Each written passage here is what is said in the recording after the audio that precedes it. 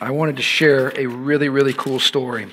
I've been getting all kinds of wonderful texts and stories sent to me on Instant Messenger, and this is one that just came off fresh this week. And really, I want to wrap up this morning our series on special delivery.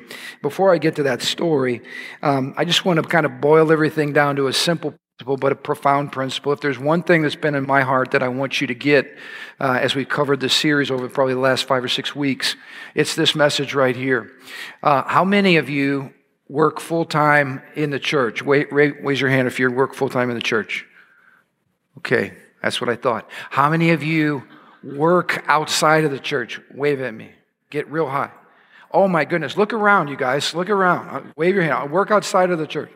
Okay, so isn't this amazing that for years what our focus has been in the body of Christ is we bring you here on Sunday morning and we tell you that you need to find some way to find ministry at church. But how many of you know we still need you to find ministry at church? We need ushers and greeters, and we need children's workers, and we have all kinds of amazing ministries. We want you all to be involved. But how many of you have figured out your primary place of focus is not here in the four walls of this building, but it's where you are 40, 60 hours a week? So how silly of us to make everything about what's in the four walls here when really we should be helping you grow and equipping you and training you to take special deliveries out there. And when you look in the book of Acts, that's exactly what you find. The activity wasn't always in the synagogue. In fact, most of the activity was outside of the religious institution. It was God's people, full of the Holy Spirit, passion for Jesus, doing this stuff. In fact, most of the miracles in the book of Acts did not take place in a religious setting. They took place in the marketplace, which, can I just say, is an equally religious setting because the whole earth belongs to the Lord. If the whole earth belongs to the Lord, then where you work belongs to the Lord, which means when you go to work, you worship. And the people that God's called you to meet and reach are people you already have a relationship with. You already know them. You do business with them. You talk to them on a daily basis. Those are the very people you're saying, God, use me. That's exactly the people God wants you to touch. It's not going out on some crazy wild goose hunt or something like that. It's being sensitive to the people that you're doing business with every day. And if you're a wife and you're raising your children and you're meeting your neighbors and you're doing all that you do, shopping for the family and doing all the stuff that happens to keep the household going, every day you're surrounded by people, if you're just intentional, that God wants to touch. And to me, that's liberating because it's not about, again, giving you a job in here. It's about releasing, equipping, breathing fire on the ministry that you already have out there. And I hope this is liberating. It should be two things. It should be inspiring and it should be scary at the same time. And that's exactly how this testimony starts. I'm setting you guys up. This is a cool testimony. Just wanted to share a story from this past week. Your special delivery sermon have really been an encouragement and yet a challenge to me. Can anybody say amen, especially on the challenge? Because really what I'm encouraging to happen is that we all jump out of the nest. How many of you are called to full-time ministry? I tricked you. How many of you are called to full-time ministry? All y'all. Everybody who knows Jesus, guess what? You're in. Are you part-time or full-time? You're full-time. There's never a part-time with Jesus. You're full-time. It's your life. We just sang about it today. So I'm talking to a whole audience that's in full-time ministry, but how many of you know that can scare us? Because most of the time we're taught to be passive at church. We just show up. And then we leave. But what I'm saying is it's much more awesome than that. It's about getting healed on purpose for a purpose. It's about letting the Lord transform you so that you can be a blessing to other people. How many of you know that's inspiring and challenging all at the same time? So here's what it says. I've been asking God how He can use me and that I would be willing to obey Him no matter what. I mean, those are two good prerequisites. Lord, please, I want to be used by You and I'll obey You no matter what. All right? Two good principles. Well, last week I was cleaning out an attic and I put a few items on Facebook. I had an air conditioner unit that I was selling and a guy named Mike, a nice guy in his late 20s, came to buy it. We talked for a minute, found out he was in the military and he was injured in Afghanistan. And he needed the AC because his kids didn't have any in their trailer and they were living in, and the outside cats got underneath the trailer, ate the insulation out, making the room even hotter. All right, so that's the guy's scenario. So after he left, I felt I should have given him the AC. How many of you know that's called a nudge? How many of you know when they had the conversation, he picked up a few bits of information? Guy's a veteran. The guy's got a need for AC. He's got kids. He's been injured. He picked up a few bits of extra information. So when you want to please the Lord and your radar's up and you're looking for opportunities to bless people, you're picking up all these cues.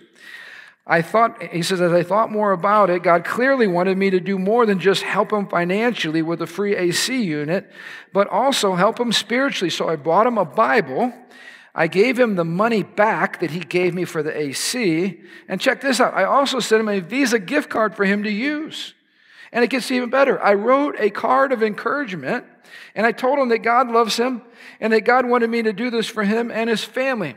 How many of you know that's exceedingly abundantly after the nudge going, hey, I am going to lean into this ministry opportunity. So a card, word of encouragement, giving God the glory. The reason I'm loving you and reaching out to you is because God's touched my heart. Here's your money back. Here's the AC unit. Here's a Visa gift card. And here's a Bible. This is starting to sound exciting. He wrote me back today, and he said when he opened the package I sent him, he just broke down. He told me that his life is at rock bottom right now, and he doesn't know what to do or where to turn. We texted back and forth. Long story short, he's coming to church with me on Sunday, praying he meets God and experiences the freedom that only he can give. Now, where did all this happen? You ready for this? Through Facebook. Can anything good come from Facebook? Yes, if you're looking for ministry opportunities. But it was just a sense, and I mean, you know, sometimes we can miss God initially, and then when the AC unit's halfway down the road, we're going, I felt like I should have really given him that. But you can make up for missed opportunities. That's what happened here. And let me just say, isn't it interesting? You know, our whole premise has been the goodness of God meeting human need. Isn't it interesting that this man's testimony was, I was at the bottom. Now, here's why it's a win-win for everybody. Was it a win-win for the brother who obeyed the Lord? Absolutely, because you're feeling like, nailed it. Yes, I heard. How many of you, when you actually hear the Lord and it's accurate, you're excited about that? Because we're all learning. I just want to let you all relax. We're all learning. This is not, you know, like we're all experts at. We're learning to be sensitive to the Lord. So that was a win. I mean, you know, that guy just got a major kiss from heaven, one that he'll never, ever forget. Because at his lowest point, somebody said, God loves you and we love you. And you know what? There's a lifeline that's been established there for this guy to reach out even more and to receive more ministry. And how about this? Does the kingdom win? Does Jesus win? Does God get the glory? Absolutely. And it reveals the first point I want to make to you today. And this message this morning is really kind of I call it a Beatitudes. In other words, we want you to have these attitudes as we move forward together. So they all start off with B, but I want to encourage you, number one, can we be convinced of the goodness of God? We sang about it again this morning, and I didn't put the song sheet together. I just get amazed at how the Holy Spirit weaves the message. We sang about the goodness of God this morning. How many of you are convinced that when you wake up in the morning, this morning, you get out of bed, God is good? And when you go to bed at night, God is good. And when you're on your mountaintops in life, God's really good. But when you're going through the valleys, God's still good. And he's still working all things for his glory and for the good of his people. Now, can I just share something with you? If you're struggling, or you might even be stuck here this morning, I might be talking to some people that have gone through some rough times and you're stuck. Many people that are out there this morning are stuck. They've experienced disappointment. They didn't know how to process it. They didn't meditate on the greatness of God or on his character. And when rough times come, it knocks you off the horse. Can I encourage you? You have to begin with a foundation that the goodness of God is over your life. Surely goodness and mercy, David said, will follow me some of the days of my life. All the days of my life. And I'm going to dwell in the house, in the presence of the Lord forever. Goodness and mercy chasing us down all the days of our life. That's what it means to be a son or daughter of the Lord. Now, some days it doesn't feel like it. Sometimes in life it's tough. Sometimes we're working through pain and trying to get our hearts healed. I get all that. But how many of you know one of the keys to pursuing God is believing that he's good? You won't go after the heart of God if God's angry and violent and mean and disappointed with you. But when you know that God is for you and that God loves you and He's inviting you to come, and that whatever's going on, He's going to turn it into something good for you and good for His glory. You can embrace the whole package. Take a look. This is not in the notes this morning. This was from my quiet time this morning. I love when the Lord kind of dovetails things together. But look with me in Psalm 145 just for a moment. David gave us a secret here. Psalm 145, I want to read verses 5 and 6. He says, I'm going to meditate on your majestic and glorious splendor. That's a lot of fancy words, but what's he really saying? I'm going to meditate. I'm going to focus on your majestic and glorious splendor. That's a fancy way of saying this. I'm going to focus on the character of God. One of the greatest studies you can ever do in your life is to study who God is. And then you have to remind yourself every day, because there's an accuser who always attacks the character of God. How many know the devil's always whispering in your ear, especially during the tough times? God doesn't care about you. If God's good, why this? Whenever you hear that, know that that's coming from your adversary. The devil hates God and he hates you. And so the character of God is something David would meditate on. And look what it says next. He says, your awe-inspiring deeds will be on every tongue, and I will proclaim your greatness. So these are two things. We teach little kids this from early on, right? This is one of the most basic prayers. God is great. God is good. Let us thank Him for our food.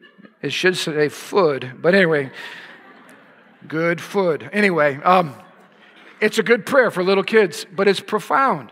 What are the two things David focused on? The greatness of God, that is His power, and the goodness of God, that's His character, the essence of His heart. He said, meditate on these things. Now, let me give you some bad news before I tell you some good news. How many of you believe that part of transferring the baton from one generation to the next is being able to share with our children in our homes testimonies and stories of what God did? So, for instance, this man that just obeyed the Lord and did all this, he did this in the context of his beautiful family. I'm sure they talked about it, and those kids saw God connect heaven and earth through the obedience of their dad. Now, can I just share with you, this is the data that's coming out, and it should be very disturbing. In the evangelical church, of which Living Stones, we be considered evangelical. We believe in the Word of God is inspired. We believe in sharing the gospel with people. We believe that Jesus is the only way to heaven. Can I get an amen? Ready for this? That was a little enthusiastic, but I appreciate it. All right. 2 out of every 3 evangelical young people, when they hit their 20s, leave the church, and this is a separate, never come back. Meaning they abandon Christ, the gospel, the Bible, everything, all right? 2 out of every 3. Let us think it. That means we're looking in our church this morning, and I just want to say this is not the testimony of Living Stones Church to the glory of God. But this is what's happening in evangelicalism. So let us sing it. 2 out of every 3 of our own. We're not talking about the world. Of our own. Can I just suggest, like, Pastor, why is that happening? Let me tell you, when I grew up, the most powerful thing that impacted me was not going to church, hearing my preacher, going to Bible studies. You ready for this? That's all important. I'm not minimizing any of it. It was the life transformation that was taking place in my mom and dad's house when they were living out the gospel and people's lives were getting touched. I saw that.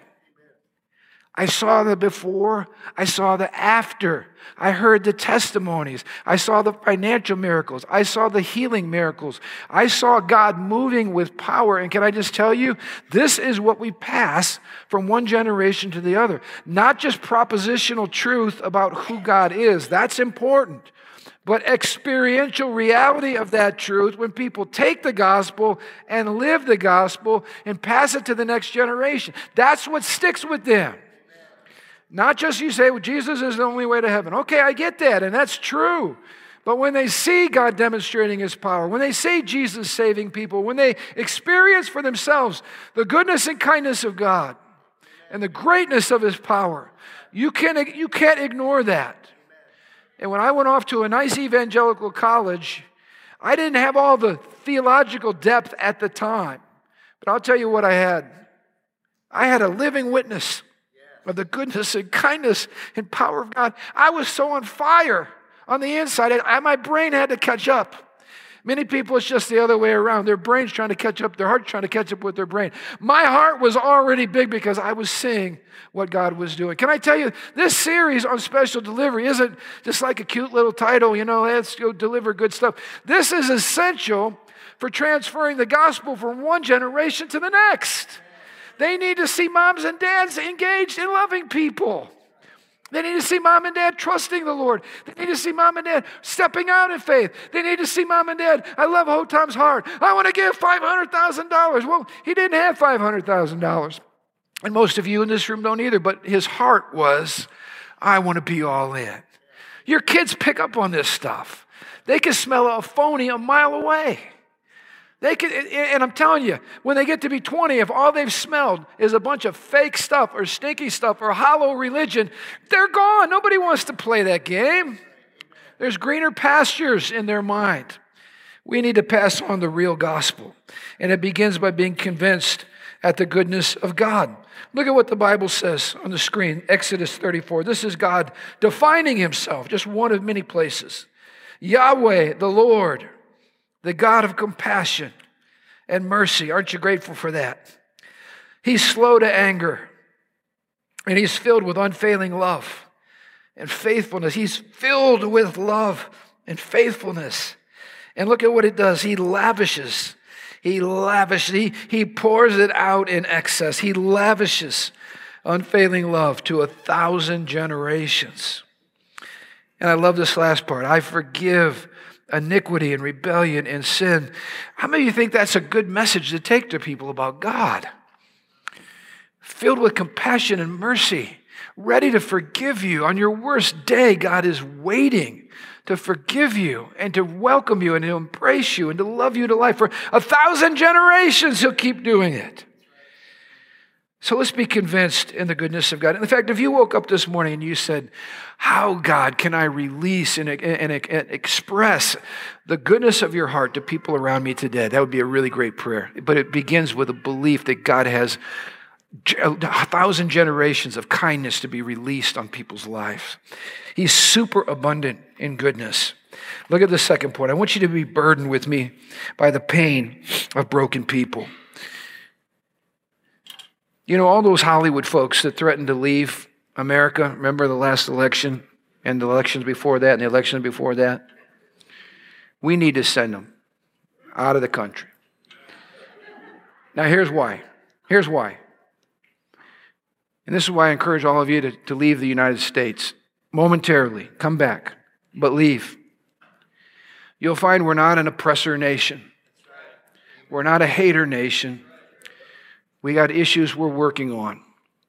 But we have been a leader in freedom and liberty and blessing and healing and restoring and giving aid and looking out for the weak and the oppressed and the broken. That's who we are. That's the way that we roll. That's what we do.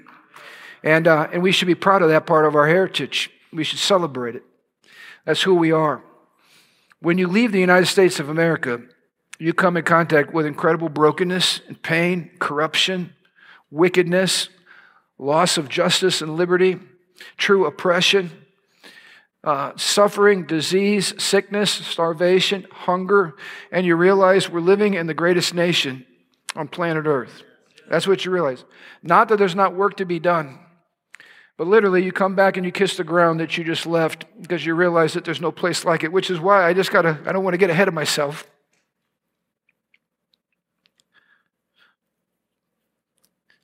When you leave this country and you look at the face of nationals from other countries and they tell you, we're praying for America. Because if America goes down, we all go down. They recognize this is the last great place of freedom and liberty on planet Earth. And we've used that freedom and liberty to be special delivery agents to all nations of the world, and we're still using that privilege of religious liberty and freedom. But you got to leave. And I encourage young people, get out of America so you can come back and work for her strength and love her and be a part of the solution and not part of the poison that's going around young people today with what they're hearing. It's a great nation. It's an imperfect nation, but it's a great nation. I'll tell you what else, you'll be touched with the brokenness of people around the nations of the world. And I think part of our problem in the church in America is when we're not exposed to people's pain, we get very insulated in our blessings. And I want to encourage you, you're not healthy. I'm not healthy unless I'm regularly interacting with people who are broken and hurting, which is why we cannot afford to sit back and just eat the gospel and keep it all to ourselves. You'll become a very selfish believer, bloated believer. You have to find people that are hurting, and you have to be a part of the solution. And the more you become a conduit of the goodness of God, the more you allow yourself to feel the pain of other people, the more fulfilled your life is going to be. So don't be insulated from pain, and don't be insulated from brokenness. Get out. Go to places where people are hurting. Look for people in need. Touch people whose hearts are broken. Be near to the brokenhearted, and the Holy Spirit will be near to you. The Bible says in Psalm 103, the Lord forgives all my sins. Praise God. He heals all my diseases. He redeems me from death. He crowns me with love and tender mercies. And look at verse 5. He fills my life with good things. Can anybody say amen? If you're here today and you're a sinner, which we all are, the good news is this: God is waiting to forgive you. I mean, that's good news to a person that's far from the Lord. If you're here today and you're sick, the good news of the Bible is this: that God is a healer and He wants to heal you.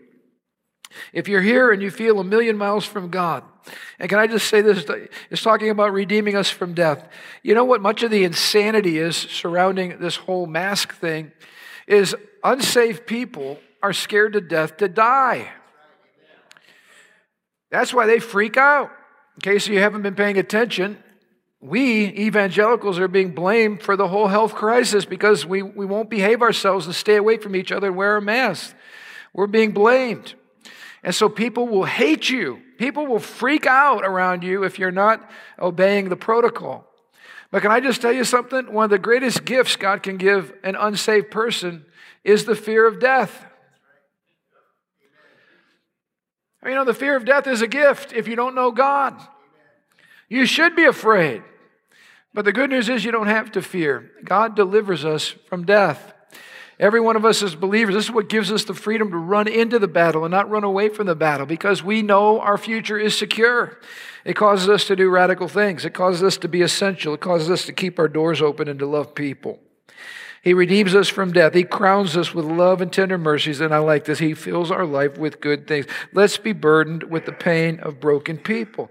Heaven's incredible goodness and supply, the earth's pain and brokenness, leads me to the third point. Can you be excited with me to partner with the Holy Spirit to redeem people? I used to think everybody was excited about this call to ministry, but I've learned church people in general aren't that excited about this.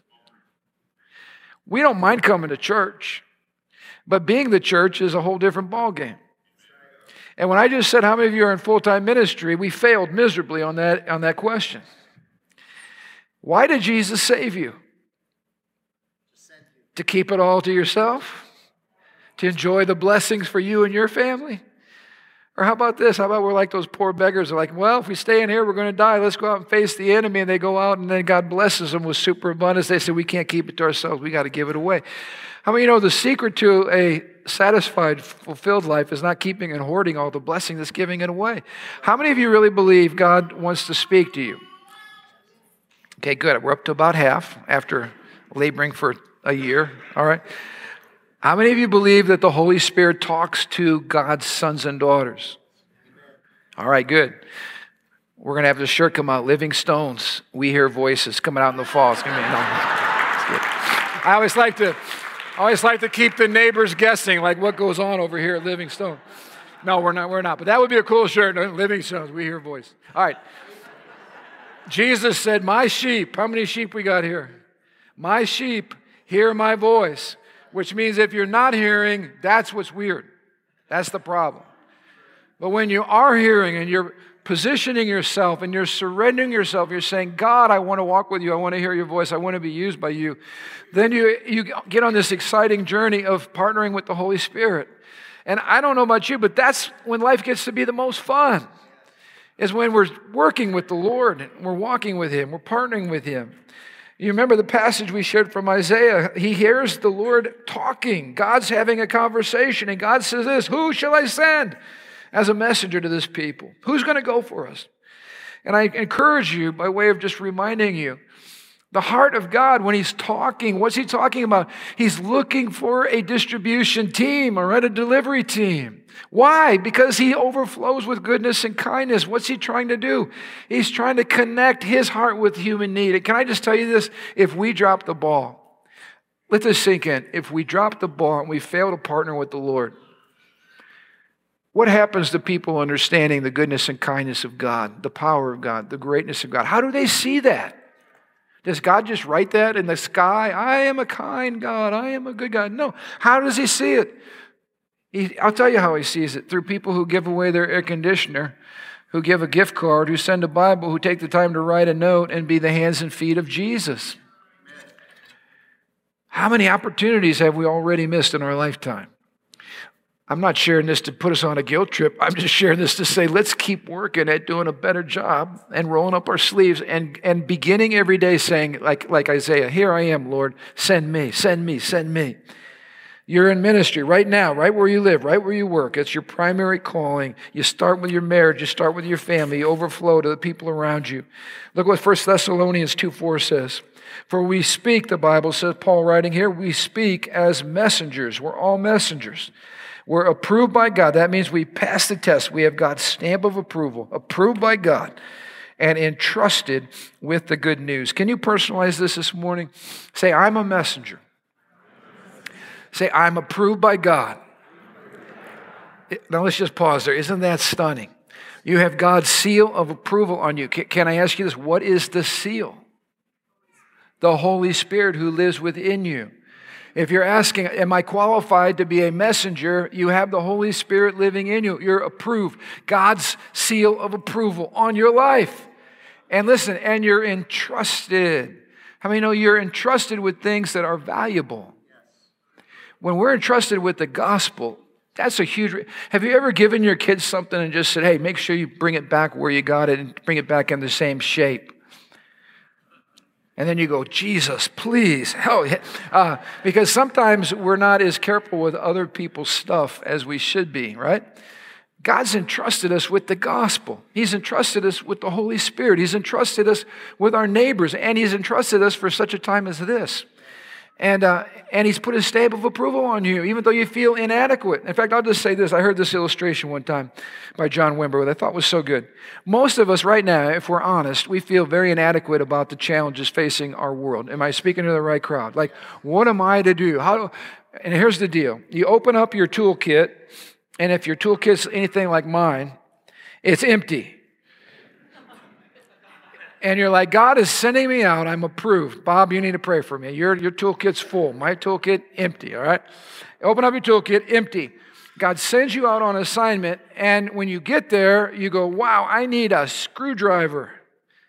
And then you open up your empty toolkit, and guess what is in your toolkit? A screwdriver. But the screwdriver didn't show up until you got going to the job. This is how the Holy Spirit works. You're going, Lord, I don't know what to pray. Lord, I don't know what to pray. Help me. Anybody ever pray that under your breath? And then you're quiet, and then you start to pray, and then God shows you some stuff. Remember the prompts, and stuff comes out of your spirit, and the person goes, how did you know that? That's exactly what I'm going through. Tears, what God encounter, what happened? You were inadequate, empty, overwhelmed. I'm not up for the task, but you got the seal of approval. You're stamped with the Holy Ghost. Which means, can I help you guys out? It doesn't matter how you feel.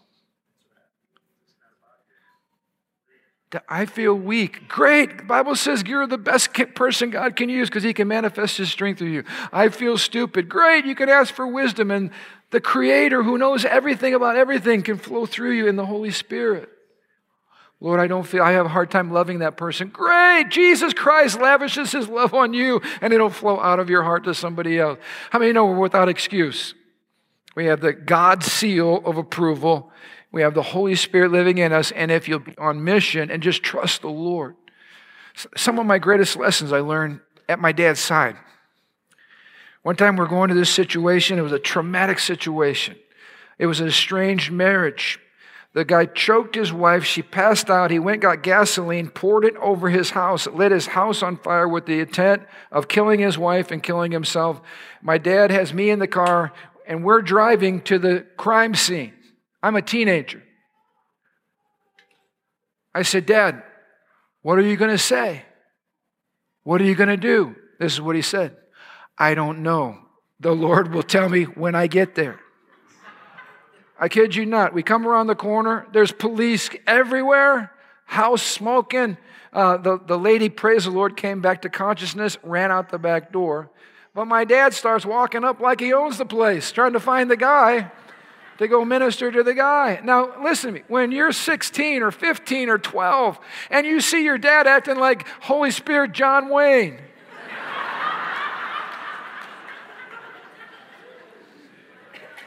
can I just tell you something? That leaves an imprint on a young man's heart. It wasn't just the Bible study. It was the action figure. It was the person acting like everything the Bible said was true. Acting like they own the place. Acting like greater is he who's in me than what's going on in the side of all that chaos. See, young people today, we need to be inspired by people who are living out the gospel, not just talking about it. People delivering the goods, not just talking about it. This is what changes the generation. This is why, by the way, we have 200 teenagers out having fun, because they've seen the reality of Jesus and they're awakened to it, and they know that this is not just some game. It's more to it than that. Let me wrap up here. Point number 4, let's be confident in God's power to work through you and me. You'll never show up, you'll never step out if you don't believe God's going to back you. Can I just give you a secret? God's going to back you. God always backs up his word. God always backs up what he tells you to do. We can take that to the bank. Last point I want to make after I blow my nose. Hallelujah. I always love when I make a mess out of myself when it's actually being broadcast to other people. And they do the side view with everything hanging out of my nose. It's really a powerful experience visually. Oh, Jesus, help us. All right. Last point.